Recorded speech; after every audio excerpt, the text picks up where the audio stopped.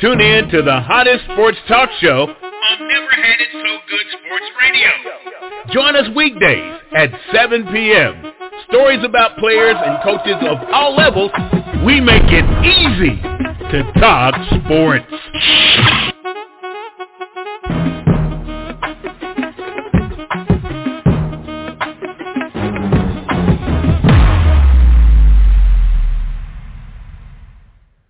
Welcome to Never Had It So Good Sports Talk Radio. Again, thank you to Jesse Penn, former Virginia Tech and former Dallas Cowboy, who was on our show, Never Had It So Good, Where Are They Now? Tonight at 7 p.m., we're getting ready for Coach Chris Demarest to be in. We're going to talk recruiting, and you get to call in and ask questions about recruiting and the process and something you may want to know from our coach here. Let's welcome in my co-host, and that is Tim Moore. Tim Moore, how are you? I'm doing fine, Princess. Doing fine, Princess. I'm still trying to get over this Bud Crawford performance the other night. That was amazing. I'm doing well. Yeah, you know what? We haven't talked about that. And I don't. You know what? I didn't watch it, Tim, but I did get to see on the replay. But he did dominate. He did dominate. I think there was one round that he may have given up, but I thought that. You know, I thought that whole era of sport was dead, but I think he brought it back for sure. Your thoughts? It was the most impressive performance in a championship match that I have seen in years. I mean, he was completely, and it wasn't like overpowering like a Mike Tyson knockout in the first round. He took this guy apart, and it was never a fight. I mean, I think Spence won the first round, and that was it. I mean, he dominated. It was stunning to me, just how dominant he was. And I can't now see in possession of all four belts? Oh, yeah. If they have a rematch, I don't see any – I mean, he was so dominant, I don't see any way that Spence could ever beat him. I just don't see it. Wow. That says a lot right there. Spence is a great champ. Spence is a great champ, too. Mm-hmm. Exactly. Duck, your thoughts, because I know we were up late talking about it. Your thoughts about the matchup? Yeah, my thing is I listen to Spence, and sometimes Princess, after you lose a fight, I don't think they should always interview a guy because first of all, I know his ears were still ringing. He sounded like he was punch drunk after it was over. I think they should give him a chance, maybe a couple of hours or something to get themselves together because it's unfair because he took a beating like Tim said. And my thing is, I heard him talk about how he had to drop down from 150-something to 147. And now he wants to rematch. But Crawford said he would go up to meet his weight at 154. So I think that would be very interesting. I think it might end up in a better fight. But Tim said it wasn't even close, Princess. I mean, he beat him every round. It's almost like when he used to tour with him, he said, "No, I'm not going to knock you out. I'm just going to beat you every round." Right. And Duck, you're kind of breaking up just a little bit. Say something again. I think you cleared up. Okay. My thing is, I would have went down because I wouldn't want him to get beat for 12 rounds. Well, in his case, 9. So you would have just gone down. Yeah. I would have. Yeah. And you're correct. I thought that in the moment, journalism at that point, leave him alone because you're right. His whole head had to be ringing. His system was jolted for sure. But let's go ahead and get in Coach Demarest and welcome him to the show. It's always a good show when we can get him on Never Had It So Good. Coach Demarest, how are you? Good, Princess. Thank you so much, and it's great to be a Florida Gator. That's what I'm talking about. Don't worry. Let me say this for Duck. There's only one color blue, Duck, and you know that what color that is. Yeah. See, that's what I'm talking about. I come off my birthday weekend, and then Coach Demarest said it's great to be a Florida Gator. Duck, I don't know how to top that. I love the SEC. I just love it. All right. Doug, Okay. don't. You're not in Washington. You hear this. Your reception is good. Let's get started, guys. All right, and Princess, anytime we have somebody on, they want to ask a question, you can just cut in and bring them in. My thing is, we got Coach D in the system right now, so just let me know, and we'll welcome him in here too, and let's see if he wants to ask a question. Okay, Chris, right now, I just got a call from a young man's father, and not so much of me, but Glenn, and the young man plays quarterback. He's trying to go to a school now because the school that he was attending said they were only going to bring in the 5 scholarship quarterbacks. What can this young man do? Well, I'll say recruiting definitely has changed because of the NIL and because of the transfer portal. However, they're still looking for players, even to this late date, to fill a roster. And it might not be the school of his choice. It might be a school that he might have to go to that he never even thought about was going to recruit him. But there are roster spots still open. A lot of them are safe for the transfer portal, however, but some are safe for high school student athletes, especially the quarterback position. So if he's good enough, Duck, I would say this. If he's good enough, he's going to land on his feet. And the advice that I would give to Dad is keep doing what he's doing, keep sending film out, keep telling these schools he's interested. Don't be afraid of competition. Don't be afraid who went there, who didn't go there, yada, yada, yada. Go who's good, very shows the best interest in you. And I guess my thing would be to keep doing what they're doing, sending film out and wait for the response. Yeah, because he just finished the spring with another college team. He's not a high school kid, so he is okay. He has some college experience. He went in January, but he didn't beat those 5 kids out. So now he's looking, that type deal.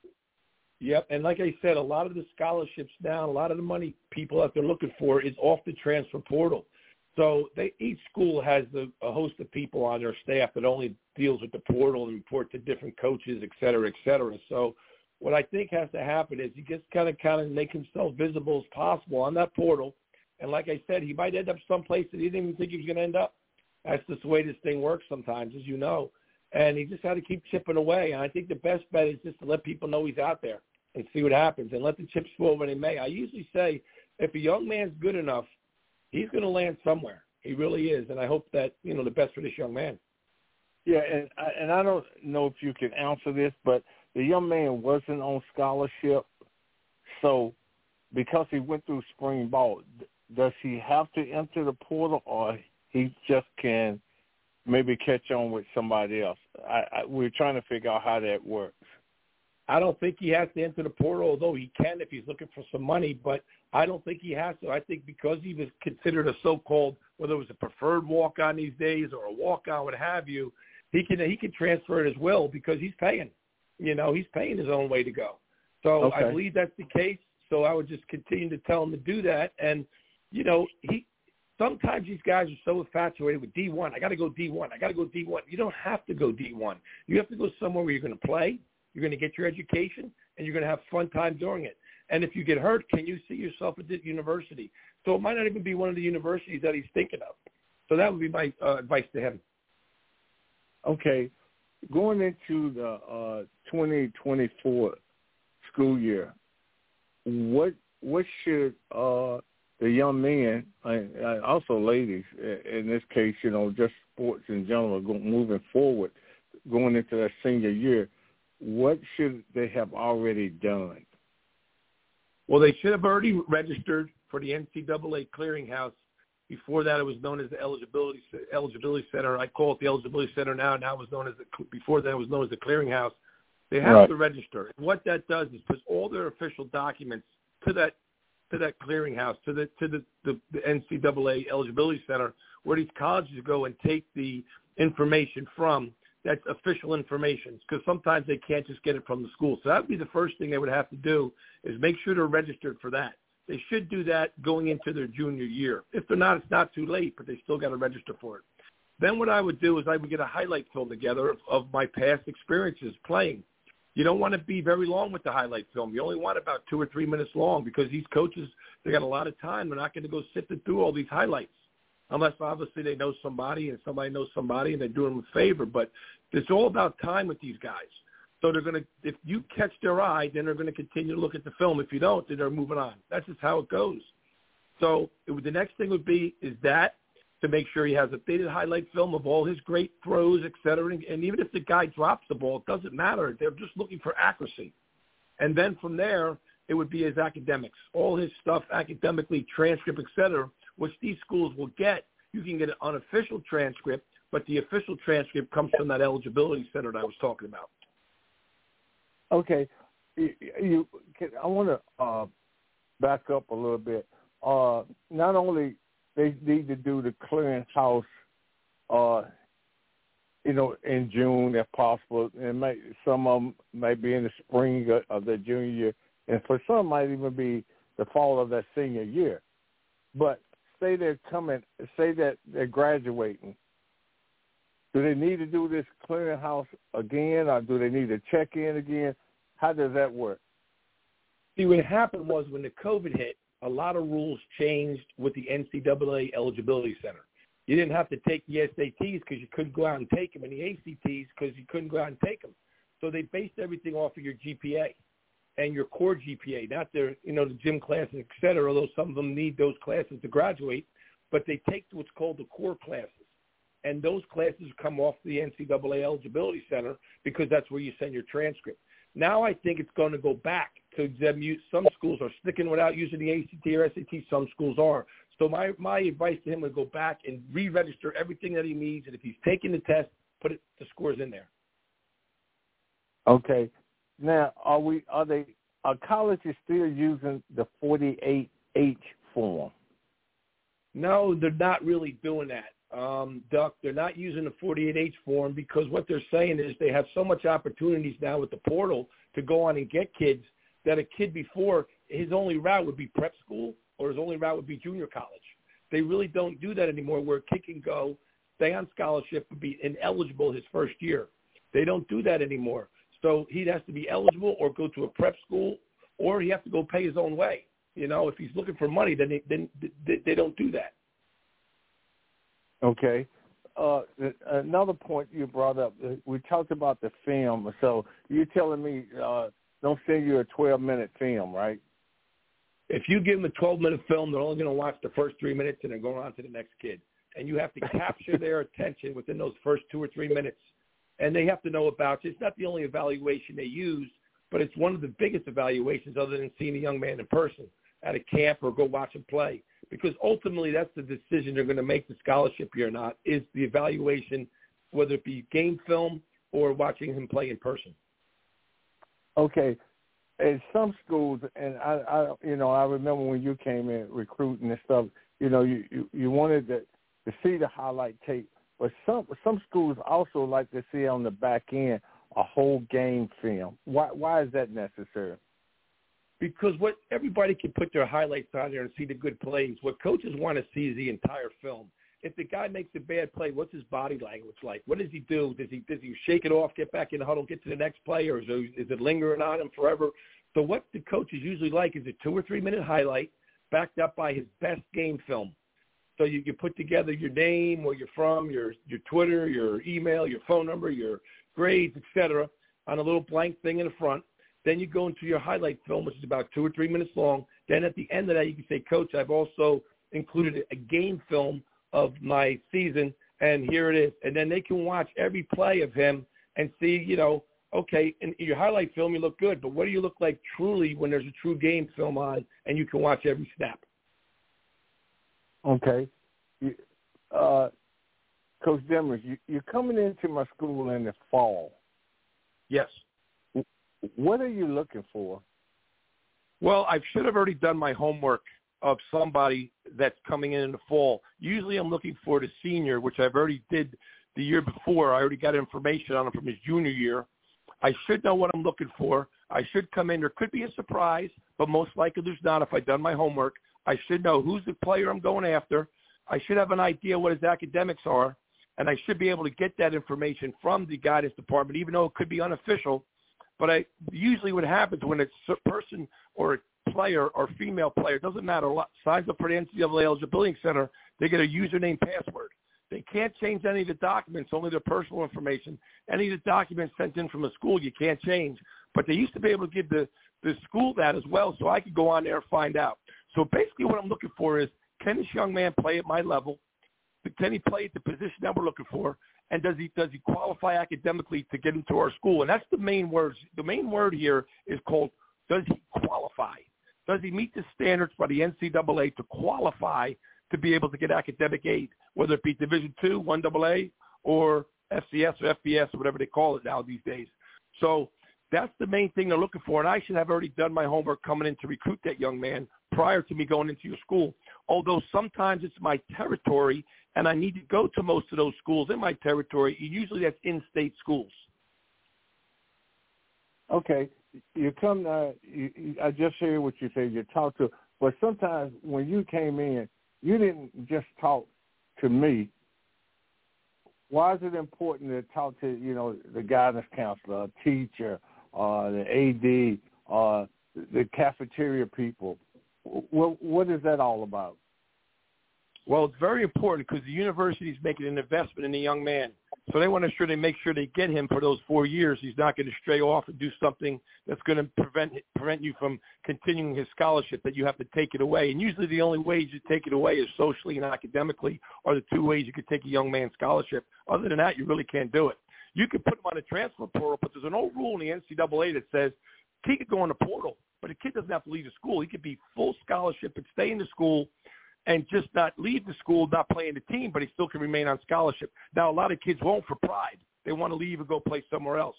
But basically why you need to do what you just said, Duck, is because you're investing in that young man, and you want to make sure all I's are dotted and T's are crossed, and you go around talking to different people. I used to find out where he worked. If he worked at night, like at Dick's Sporting Goods or McDonald's, I'd go by there. I would do things that I would do to try to gain as much information I could relate it back to the head coach and say, hey, this is the kind of a player we're looking for. Okay. Also, you watched the film. You've been in the school. Now, tonight we're playing. You're at the game. Now what are we looking for? What I'm looking for is what I saw in that highlight film or what I saw in that game film. Does it duplicate what I saw when I'm watching him in person? Is it the same kid? Is it the same kind of highlights? Does he make on the field? Does he do the same things that I saw on tape when I'm watching him in person? Is he truly 6'3"? Is he truly 200 pounds? You can't fit. You got to tell the truth, because even if he gets taller later on, that's good. That's called projection or potential. But you got to tell the truth from the beginning, because these guys are coming in. They're laser focused on everything about the young man. So what they're trying to do is compare what they saw on film to compare what they saw in person, leadership, body language, etc. And then from there, they'd be able to report back to their coach and say, hey, this is the guy we definitely want. He adds up to what we saw in the highlight in his game film. Doug, can I ask a question here just for a moment? I wanted to say, Doug, and ask you both, if the head coach, Coach Demarest, you're the head coach for whomever in college and you're at the game or at the school, that means you're serious whomever is on this high school team. You're just not there to visit. Or you would have sent the position coach, correct? Yes. What you do is usually recruiting has changed. Used to be people had a territory. And in my territory, I recruited the best available athlete. Now it's sometimes position specific. So they might send a position coach to that school where they're recruiting that young man. So that's why they do that. It's so very important for them to be able to gain that connection. Because I say the head coach is great, don't get me wrong, but they're playing for the position coach. Can that guy recruit him? Can that guy coach him? Can that guy get him better? Can that guy get him where he wants to go? And a lot of times you see kids get frustrated because they like the school, they like the head coach, but the guy who they spend most of the time with is their position coach. So they must make sure they like him as well. Thanks, Doug. No. Anybody, Tim, you have jump in, guys. That's how we got to do it. Till somebody, we got somebody on the call that wants to ask a question. Yeah, Coach. I'm curious. When you look at a kid, how important is recruiting his family? I've heard a lot of recruiters talk about how they really sort of recruit a lot of, especially with an African American kid, they'll recruit their mother. How important is that when you're out there, looking at a kid? it's one of the factors, most definitely. However, the young man has to play. He has to be good enough to play at my university. He has to be a qualifier. And then you talk about the family. But if you just use the family by itself and doesn't meet those other criteria, then you say to yourself, well, yeah, he'll be a good player for us, but he's not going to reach that potential, that level of us winning constantly. Because I always say this, if they keep score and they continue to do it, from what I know, you play to win. You don't play to tie. You don't play to lose. You play to win. So when you do that, you're going to investigate everything you possibly can about a young man, including his family, because you want him to represent your university and go out and help you win. Yep. Okay. Prince, you want to see if Damon has a question, Coach? Yes. Yeah, Coach Damien, how are you doing today, sir? I'm doing great. How about everybody else? Doing really good. Doing really good. Coach Chris Demarest is on. Coach Damien, go ahead with your question, Damien. Hey, Coach Chris, nice to meet you, sir. I want to know for everyone that's listening and mainly the 2024 recruits right now, how direct does this recruit need to be towards a head coach as far as drawing, how serious are they as far as recruiting me? How direct should this recruit be with the coaches that's been in his inbox and stuff like that? Number one, makes all the decisions for his university and his athletic program, football in particular, because that's where he is. He's the head coach for a reason. So he makes all the decisions, the final decisions on whether to scholarship a young man or not. So obviously, if the head coach is actually involved in recruiting the young man that you're talking about, it does become a very important issue, because they're showing interest in him, because the head coach is getting involved. Just like when you go to these camps, if a lot of these guys sneak up the back door and go sit in the coach's office and they leave with an offer, and everybody's wondering where Billy went. Where did Billy go? Well, Billy went up the back stairs to sit in the coach's office because they recognized him as a player that could play at the university academically, et cetera.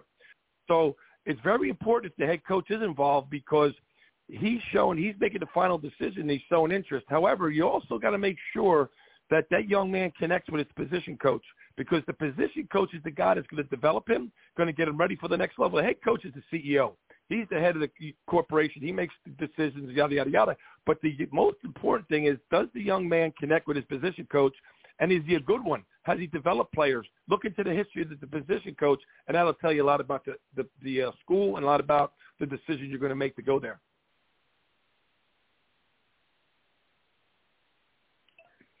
You're good answer. Thank you, sir. Thank you, Coach. All right. You're welcome. I'm sure you'll have another one, D. Yeah, I'm thinking about it right now. Okay. Putting it together. All right. Go ahead. When you're recruiting a high school kid, and a coach calls you that has not had a history of sending D1 ball players to your school or to other schools, but he is telling you, I've got a kid this year that's, one in a generation. He's the best kid we've ever had at the school. How do you respond to them, or how quickly do you respond? How do you investigate that situation? Well, you probably developed a relationship with that coach, so he's probably telling you the truth. Now, you still got to investigate it. He's got to meet all those criteria that we talked about to be able to be recruited. But the coach probably can identify, because he knows what they're looking for in Division I, that he has one. And he has one that's going to qualify academically. He has one that's good enough to play at that level, and whatever position it may be. So you go there, you listen to him, you gather as much information as you can on the phone when you speak to him, and then you ask him, hey, can you send a highlight film? Can he come to our camp? When do you play? Can you give me a schedule? I'd like to come watch him. If he meets all those things that you like, then you proceed with the next step. But that's how I think you handle that when a coach hasn't had a history of Division I players. It's okay if you go Division II. There's nothing wrong with that. They give money. The only schools that I know that don't give money, athletic aid, and you don't have to qualify for, is Division III. They give out packages. Division II and higher, you can get financial athletic scholarship money from them. And at Division I, it's $85, as I know, and it has to be all or nothing. Division I AA, which is FCS, and then the Division II, they have a certain lot. I think one is 63, one's 36, and they can divide them up and eat them up. They can give a kid a full ride, or they can divide them up. That's how they fill the rosters. So And then at Division I, they fill them with the walk-ons. But to answer your question is, again, that's probably a gentleman that you've developed a relationship with the coach, and he's probably saying the truth, and then you just got to investigate and make sure he meets all those criteria that I just recently talked about. Go ahead, Princess. I know you're getting ready to say something. Coach Demarest, I want to ask about, I hear sometimes just in my travels from the parents that they don't feel the high school coach is doing enough to promote their son. So, come on now, I hear that. But really it should be left up to them to, there's so much out there now with Huddle and YouTube and, of course, social media that the promotion can happen and they can reach out to that particular school and whomever through Twitter or inbox. Your thoughts about that scenario or, or thought process. The high school coach isn't doing enough. I hope you don't lose a lot of your fans, but I do believe that. It's the high school coach's job to help his student athletes get to whatever level they can to go further their education and play football. That's his job. But the coach at the college level much takes it with a higher degree when it comes from the head coach and it comes from the parent. They just do. Unless the kid's so good, it's unbelievable. But they're trying to sell him something. What are you trying to sell me? You know what I mean? I don't want to be sold a bill of goods. I want to be able to just look at it and say, yes, you're right, or no. But I think what the parents are doing is correct. You got to take advantage of social media. Although, in my personal opinion, social media is imploding. It's going to implode. It's like the Silicon Valley out there in California. Everybody said, startup companies, millions of dollars, but all of a sudden, where are they at? They imploded. They're done. You can only handle so much. So, but I do think that a high level of degree comes from the head coach, but the parents can also do their thing by sending out some social media stuff as well. But I hope I don't lose fans, but I tend to agree with you that the head coach's job is not just to coach, but it's also to help these young men facilitate their futures in the college level. It doesn't matter what their ability is. Yeah. Okay. Yeah. Coach Demarest, let's talk about, I ran into a young man. He said, Coach, I'm getting letters. I've been getting letters, throughout the spring, but he hadn't heard from anybody. He didn't talk to anybody that came in when, you guys have those spring evaluations.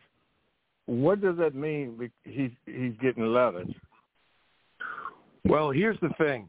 They have what's called a standard operating procedure at these colleges, and they have a board. Is the young man on the board somewhere? He's probably going to get a letter. Even if they think he might be a player, he's probably going to get a letter. Then it's the coach's job in that territory, the position coach, to follow up with that letter and see the young man in person, make sure he meets all those criteria. So if they're just getting a letter and they're not getting any follow-up, it's just standard operating procedure by these colleges. They'll say, come to our camp, And that's nice to do that, okay? But they really only have an idea. They already know there's 5 or 6 kids they're looking for. If there's 300 kids at the camp there, they should already know who the 5 kids are looking at. So what you're saying is correct, is that the young man should also say to himself, I got to be able to pursue and do what I have to do to help myself out to be recruited. Even if I get letters, I got to go push myself beyond the letters, because the letter itself really doesn't mean anything. Okay, Coach, and I'm glad you said that, because you try to explain that to them, and that's a little sensitive area, because a lot of the parents and the kids think, because they're getting letters, that, okay, next thing you know, I'm going to the University of Virginia, or to a even better school like West Virginia U, something like that. But anyway, but then my next question comes, okay, boom, they get letters, you follow up. But once the season starts, they don't hear from you anymore. What's going on? They probably found somebody better at that position from somewhere else. That's what they're doing. What they're doing is they're gathering as much information of all the players they can, and they start putting the pecking order. Where's the pecking order start? Who's number 1? Who's number 30? And then you usually go 1 to 5, 1 to 10. If they can get in the top 10, then they're going to keep following up until they offer you or bring you on campus on a visit, etc. If you fall anywhere from 11 to 30, they're probably your backup, meaning if one of those top 10 guys fall off, they move up the board. Everybody moves up one notch. So if you start getting in that top 10, then you're going to get a lot of follow-ups and maybe some offers, maybe some visits, et cetera. But if you don't, they're just going to keep you warm. And you're going to say, oh, I'm waiting for my offer, but I didn't get one. I got a letter from this school, this school, this school, this school, this school, but they didn't give me an offer. Well, they're still waiting. The pecking order.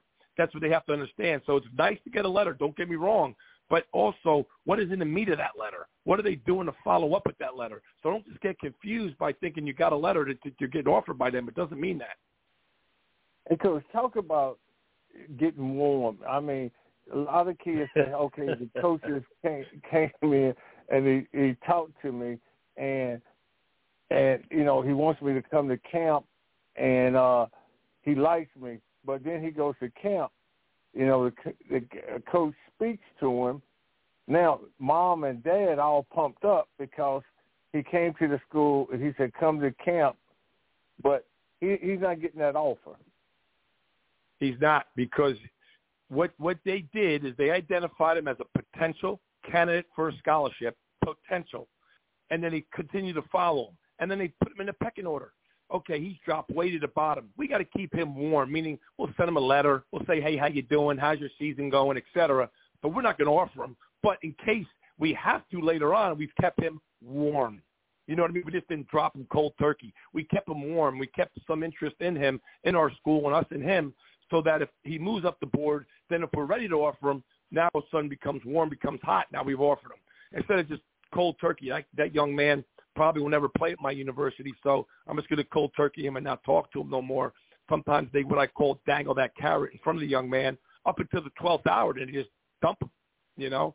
So recruiting is much of a game and a business for the young man being recruited as it is for the university. That's why I tell the students, athletes, if they become good enough, you got to recruit the university just as much as they're recruiting you, because you're the one that has to see yourself there for 4 years or whatever it may be nowadays. Go ahead. Coach Demarest, on the flip side of this, the pressure on the recruiter himself, and I'm going to tell you a story about a situation that I'm aware of. My college roommate was a basketball coach, a high school basketball coach. He had a kid that was he thought was pretty good, and kid was interested in Indiana, and this is when Bobby Knight was there. The coach who was assigned to recruit Ohio, where he was, came down, looked at him, and said, "You can't play at this level." Well, the kid ends up. Tom Izzo comes to town, picks the kid up, takes him to Michigan State. He ends up winning a national championship, and every time they played Indiana, he just torched them. The coach who was recruiting him, had a little problem. He ended up at another school a couple of years later because Bobby Knight called my buddy about his junior year and said, Coach, how did we miss on this? And he told him the story about his recruiting coordinator.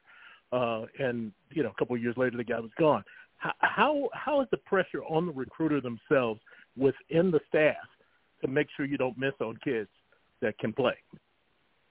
It's very, very big. Why? Because NCAA is a moneymaker. It's all about money. It's all about money. So if you're going to help your school bring in money and funds, then you got to go recruit the best players. But to answer your question, I've seen that happen a lot, where a young man doesn't get recruited by a certain school, and he wants to go somewhere. He goes somewhere else, but he plays that school, and he plays twice a year. He plays them in basketball. Football, you only play once a year. Basketball, he played twice, and he has his best game both times. And all of a sudden, the coach is like, well, where's this? What happened to this kid? Well, coach, you don't want him. Why?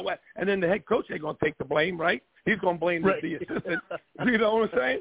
He ain't going to take the blame. He's going to say, that was your fault. That was your territory, yada, yada, yada. And then that poor guy takes the brunt of it. But sometimes it works out where they were right. You know, it's almost – recruiting is not a science, I say, so to speak. It's gut. It's understanding a young man, understanding what's inside of him, what makes him tick. Because if the young man wants to prove something, but he might not be fully athletically developed as the other guy, you might want to take that kid because he's going to bring something, a dimension to your team that you might not have. But you can't have all of those because they're not going to be talent rich. But you can have enough of them where they're going to bring and lift the other players up. I tell a story when I coached at Florida State, and I believe I coached one of the best coaches in the history of college football, Coach Bowden. we would have 5-star players that were the best, right? But some of our better players were no stars or 2 stars because they played and wanted to prove that they made a mistake, not giving them a higher star. So they had something to prove, and they had enough talent to be able to do that. So that's why I think if you get a good mix of players and then you build in your culture, what have you, then all of a sudden you got what you want. And that's probably what happened with that young man. He probably said, oh, yeah, you don't want to go to Indiana? I'll go to Michigan State. We'll play you twice a year, and I guarantee I'll play my best. And that's what happens. Yeah, that's exactly what happened because his high school coach used to call him every day before the day of the Indiana game and say, you remember he said you couldn't play. And and this kid ended up starting on the national championship team at Michigan State. Yep. And see, Izzo knew that. If I get this kid, he's got enough ability to play for me, but he's got something he wants to prove. So I want that even more. So he went out and got that guy, and then he ends up playing for Indiana and beats him. And it drives Knight crazy. And who's Knight going to go after the assistant coach? He's not going to go after himself. Right? It's not his fault. That's just the way it is. I'm sorry. It's too much money involved. So you know how it goes. You know how it is. And I'm not saying anything about Coach. I love him. I love all these coaches, but it is what it is. You know, it's called what it is. Okay, Duff, we have another question by Coach D. Go ahead, Coach Davis. Hey, Coach Chris, I want to know, for a parent now, not me, but how effective in today's recruiting era is it for parents to send these mass emails? What is the best way of going about getting seen, getting recruited for a parent and their athlete? Because, I mean, I hear now, you know, everybody always say, well, just look on the school website and get all of these emails and do this and that. What is the most effective way to get seen? Here's the most effective way if a parent is going to do it. If he wants to go to school X, go on the school's website, find out who the recruiting coordinator is. There's always a recruiting coordinator in every staff. Get his email and send a tape and a letter to him. And let him get back to you and say, yes, we want to continue to pursue recruiting your son, or thank you so much for your interest and, you know, best of luck. That's what you're going to get, one of those two scenarios. And then one of them might be the dangle the carrot one until they figure out where he fits in the school. You know, but they like his talent enough to keep him warm. And that's what everybody has to realize. People stay warm. But the best thing to do is go on the website, find a recruiting coordinator, give him his academic stuff, give him, say he's a qualifier for whatever level you're looking at. This is what it is, because there are different qualifications from Division I to Division II, Division III. It's very minute, but there are different ones. Like, for instance, if you were going to go to a junior college and then you stopped and went back again, well, your clock at Division I starts, and that's it. It's done. You got 2 years once you hit the junior. Where if you leave the school at Division II, your clock stops. People don't know that. So your clock stops. So that means you still have more years of eligibility if you choose to go that route. So what has to happen is, I think the best thing for a parent to do, everybody loves their kid. I love my own kid. He's going to be a freshman next year. But I say, listen, man, I'm going to give you all the knowledge, all the detail, all the whatever you need, I'm going to give it to you. But you got to do it. I can't do it. Like, I can't do it. You got to go do it. You know, if it's important to you, then you'll do it. If it's not, then you won't. And that's okay. But just make sure you understand that other kids it's important to, they're going to surpass you if you don't want to work hard and do good. So that's kind of what you have to give your son or daughter, as much information as you can, much knowledge as you can from different areas that you get it from. And then it's basically up to them. A parent can't get their kid recruited. The kid has to get recruited on his own. And that's really what has to happen. A parent can facilitate a few things maybe to help him, but the kid has to take it by the horns and end up doing it himself by his performance on the field, how hard he works, his academic situation, et cetera, et cetera. Yeah, I want to jump back. And the reason – oh, okay. No, go ahead, Coach. I'm sorry. No, go ahead. Do your thing. Now, and the reason why you say that this athlete needs to take the bull by the horns themselves is because of what's the reasoning for saying that, Coach Chris? Because they're the ones playing. I consider myself a good player. I know what I can do when I played. I'm trying to give that information to my child. But he's the ultimate one that has to go out and do it, not me. I know what I can do. I can facilitate things and help him and do different things and try to get his foot in the door. But ultimately, they're not going to do anything because of me. They're going to do it because of him and what he's able to do, how hungry he is, what his talent level is, how good is he academically, what does he do socially, et cetera, et cetera. They're going after him. Although they do like the parent's good, the family's good that we talked about earlier, but ultimately they want to know what he's going to do. And I think that's the main thing. Because when you hear these coaches talk, like a Dion, et cetera, that's what they're saying. They might use code words, but that's what they're saying. Okay, thank you.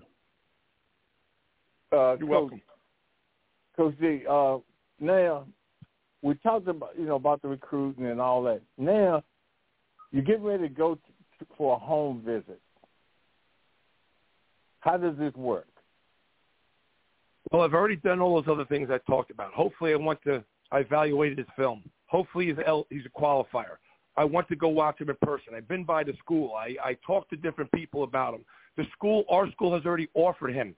So now I'm going to say, okay, guess what? You think I'm the only school that's offered him? He's probably got 3 or 4 more offers, because if I did my due diligence, the other guy's probably doing his. So they're all waiting for that first guy to offer, then they're all going to offer him. So he's probably offered. So now what I have to be able to do is when I go in there, sell my school and sell myself and tell him how come he's going to be such a good fit at my place compared to the other schools. Because if I go in a house, I'm sure he's going to have 2 or 3 other people doing home visits as well. So I have to do my homework, do my due diligence, make sure he's offered, make sure all the other areas that I need to look at I did. And then when I go into his house, meet the family, as we talked about before, and see, does that all fit together? And if everything fits, then yes, this man is somebody that we need to constantly pursue. But if I'm pursuing him, I bet there's 2 or 3 other schools pursuing him as well. Okay, I got a similar story as Tim. When I was up in New Jersey, we had a guy, Dane the Train. I don't know if you remember Dane. I remember him. Okay. Anyway, he was turned down by a number of schools. Say he probably could never play running back in college, and he only won the Heisman Trophy. Yeah. Ron, Dane the Train. You got it, Coach. Right. But so much for missing out on kids, but it was quite a few that missed out on him, and it just shows you really, for some kids, develop late.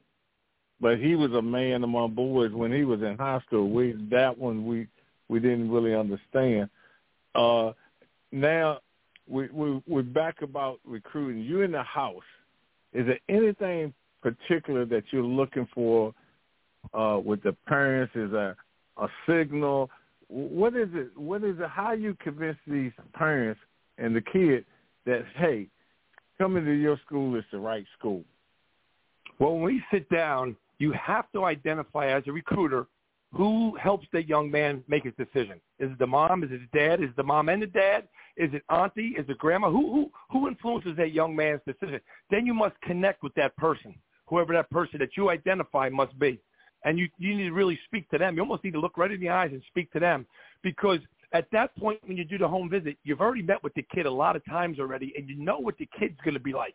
You want to know what the parent's going to be like, and it goes back to what we said about the parents. But he met all those criteria we talked about already. So you identify the person that really has the influence on him, and then what you like to be able to do is, express to that person what we can do at our university. It's close to home. You can watch your son play. You could do this. You could do that. We're playing at a high level. If you can't make the game, he's going to be on TV, yada, yada, yada. So that's what you try to do when you go inside to connect with the young man. Hey, we could do this.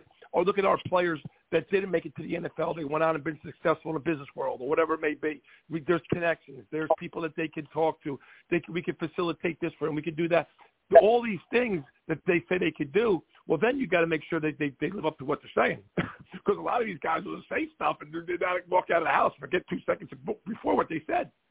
So you have to be able to make sure that I'm trying to connect with the parent better try to connect with me and see if I'm good enough for the player, if I'm good enough for their son or their daughter, et cetera. So it's a two-way street, but that's what you try to do. Coach Demarest, have you been on a recruiting visit at home or had an official come to you and decided the family didn't live up to your standards and pull back an offer or interest?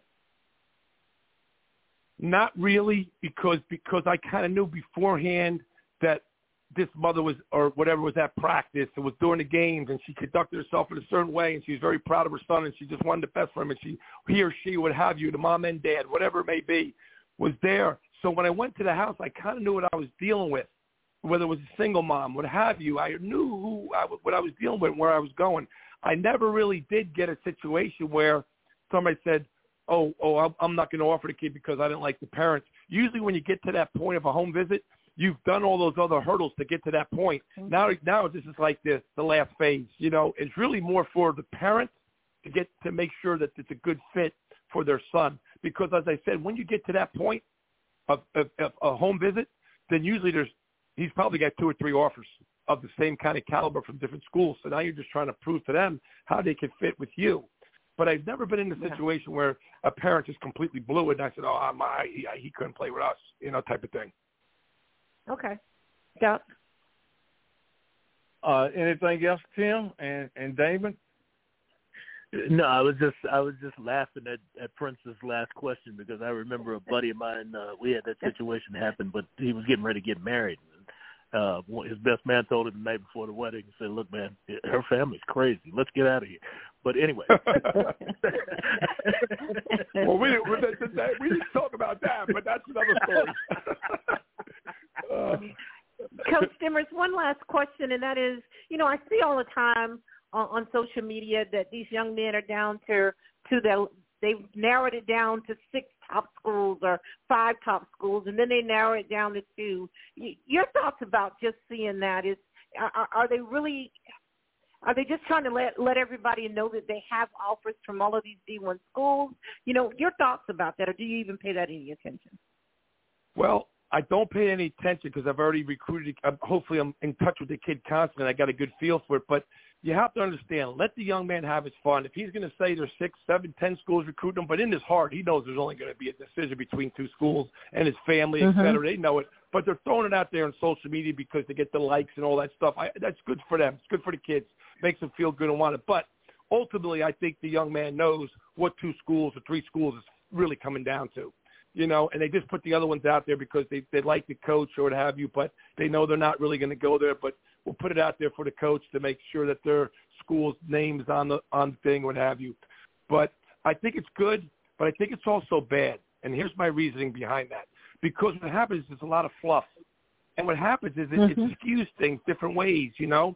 And I would like the young man to say, hey, I got my 2 schools, that's it. Here they are, boom. Me and my family, we've discussed it. These people all came by and saw me. We've talked about it. These are the 2 schools it's down to. Of course it's going to be down to 2 schools, but do they want to put 10 to – sometimes I think it's a little bit of fluff. They know they ain't get recruited by those 15 schools. It's really down to 3 or 4 schools that they really want. Yeah. Yeah, this is my last question, and it's a big question, Coach D. Okay. You're recruiting me. Oh, you're showing me all kind of love. Boom. My family, everybody's pumped up. Then I get there. I'm not feeling all that love anymore. Both de-recruiting. I know. Talk to me about it. I still give it to them. I was open and honest with my players and the people in the house. I'd say, listen, if you don't feel me, then you can't come because it's going to be a re-going thing every year to try to get you to play at a high level. If you feel me and you really like me, then come. And then I'm going to treat you a certain way all the time. I'm never going to de-recruit you. Some people say, oh, you get a kid and you de-recruit him and build him back. You know, I never did that. I always felt that if you get a young man, that you've put the time and effort to know what he's about. And you got to be able to make sure you continue that love. Now, a lot of times it was my territory. It wasn't necessarily my position that I did this to. It was somebody else's position. So I would say, recruiting coach, come on down with me. You got to like the kid too because he's going to play for you. He's not playing for me. Technically, although my door is always open for him to come in if I can help him in any way he can, I'll help him.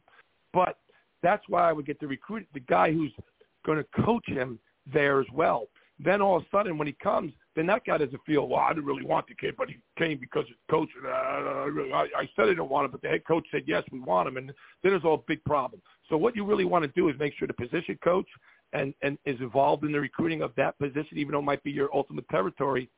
And then when a young man comes, they don't get that big fall off that you're talking about, because that used to be the thing. Oh, you're going to bring him on campus, then de-recruit him. you know, and I didn't like that, but it does happen. It used to happen more, Duck, back in the day than it does now, I think, but you're right, it did happen.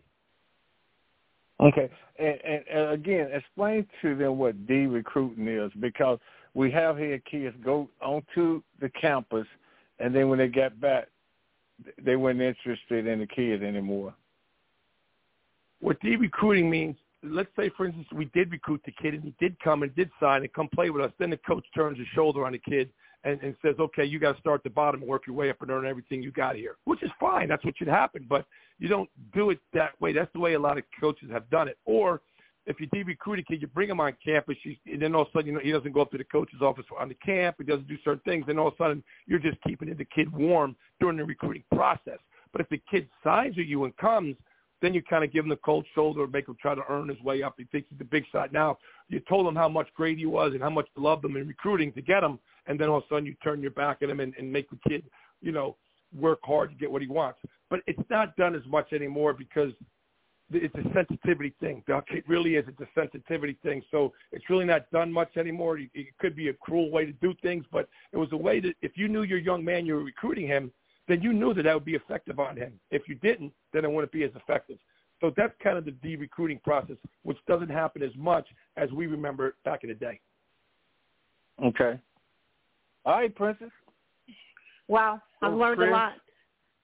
Yeah. Go ahead. Yeah. D, look, this is my last and final question for you. Okay. I know in what I do, I'm a big component. I don't like bad character. What is the number one turnoff for a recruit? You know, it depends on the university. What are they trying to do? Is it a new coach? He's trying to build a program and take the best players? Or is he trying to say, okay, on my program, I'm just going to take great character kids? What is important to that university? What's important to that coach? Has he been there forever? Has he just got there? What is he trying to do? Is he trying to win? Is he just trying to appease? Or what is he trying to do? So there's really no number one thing. I think it depends on each university what the number one thing is. But I know this, bad character is somebody that's going to go out and embarrass you, get to school in trouble, okay? And then when they get to school in trouble, but see, you got to be careful with that because is it really true or is it somebody stirring the pot? So you got to be careful with all that stuff. You got to really do your due diligence and make sure that that's really why you got turned off by that young man. Because if it ain't, then you lost a good player like the kid that went from Indiana. They probably said something about him, and he goes to Michigan State and he dominates.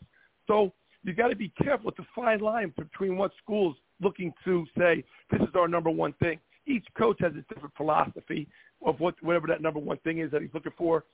Did he just get there? Is he trying to rebuild? Is he trying to stay there longevity? Has he been there a while? So I think it differs. But I would say character probably is really on the top board of a lot of these places. Yeah. Percy Harvin, 5-star from Virginia, had bad character, punched a referee during a high school game. Yeah, but I'll say this. People look the other way when it's a 5-star because they say, we want that kid. He's going to help us win. It's going to help me win games. It's going to help me stick around longer. I want that kid. So they take him and they deal with whatever they're going to deal with, you know, because they know it's going to win. He's going to bring him a national championship, going to bring money to him, bring money to the school, bring money all over. Or do you say, well, I'm going to stick to my guns and I don't care if I win or lose, but I'm going to do it the right way, this way, whatever the right way is. And then that happens. But I you're exactly right, Princess. You're exactly right. Yeah. But I like what you said. It's a thin line with all of it, for sure. Coach Demarest, we got to get you back before we start college football, and help me to pray for Billy Napier. I want them to have a great year.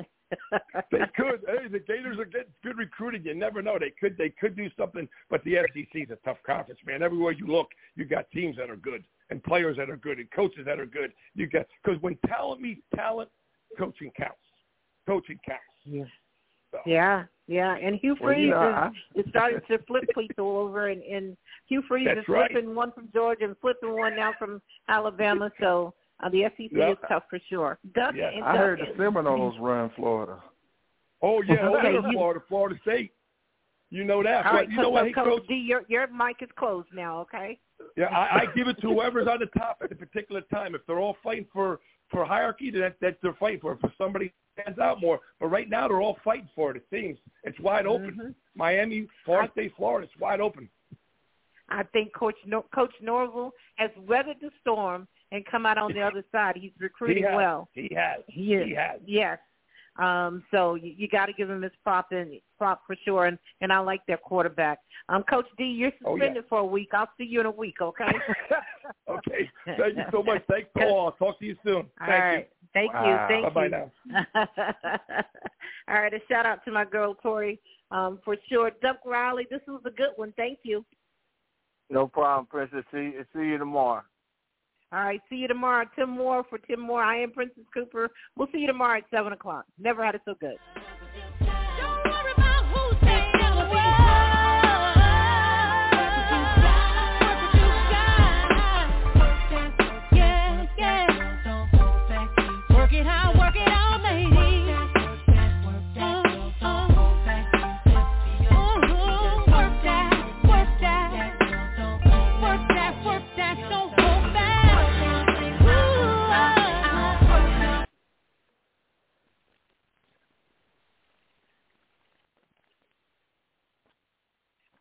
Lucky Land Casino, asking people, what's the weirdest place you've gotten lucky? Lucky? In line at the deli, I guess? Aha, in my dentist's office.